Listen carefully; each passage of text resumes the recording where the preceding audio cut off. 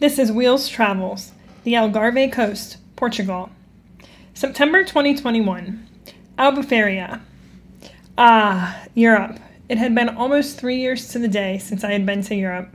We arrived at the Faro, Portugal airport late, so we stopped and grabbed a bottle of Douro wine, one of my new favorites, and some croissants from an airport stand for breakfast the next day.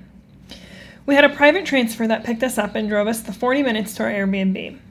We were fortunate enough to get an upgrade on our flight, so I was incredibly rested and full of energy.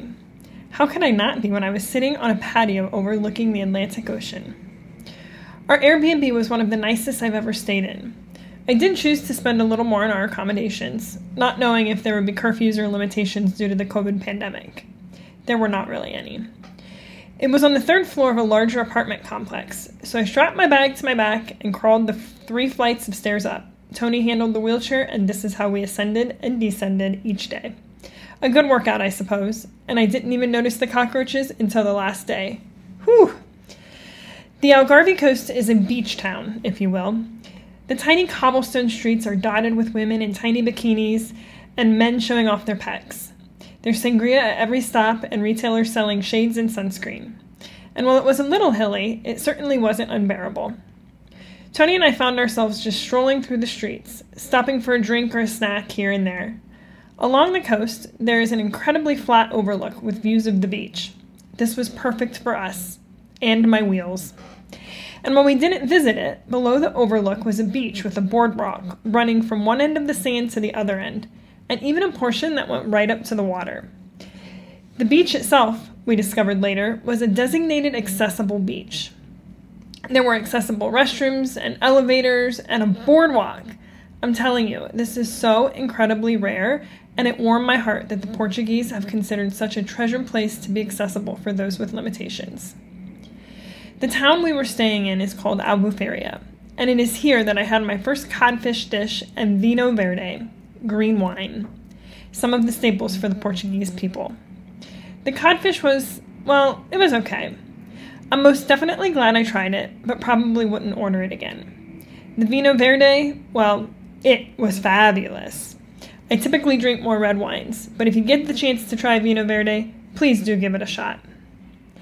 I had read some great things about Lagos and its old town square, and it did not disappoint.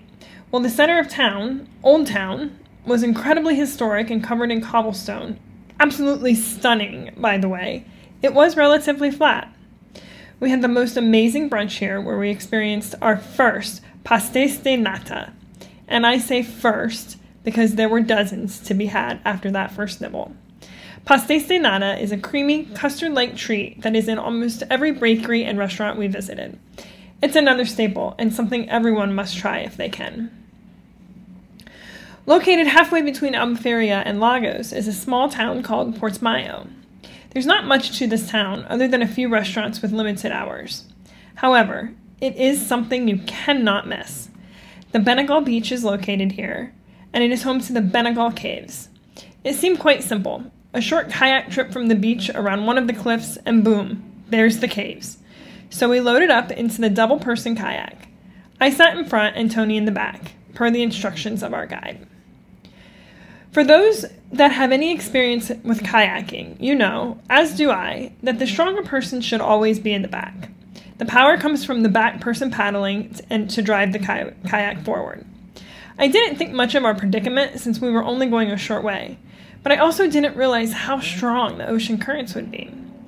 I have been kayaking dozens of times and have immense upper body strength from wheeling myself everywhere I go. Tony despises kayaking.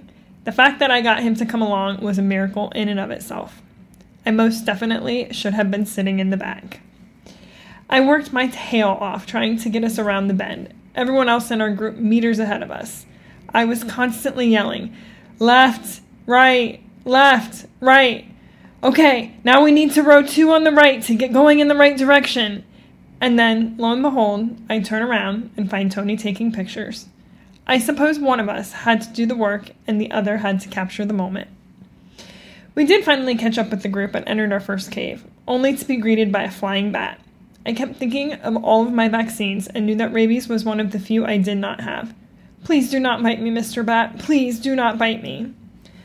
The final cave we visited was the most famous of them all. It was a cave with a circular opening at the top, like a natural pantheon. We learned that it was built over millions of years and shaped by 3 major earthquakes. It is most certainly one of the coolest natural things I've ever experienced. A marvel to wonder at for sure. We finished our time on the Algarve coast at a tiny restaurant just a few steps from the beach, Au Litoral. It is here that I had some of the best cheese I've ever experienced. Another Portuguese specialty.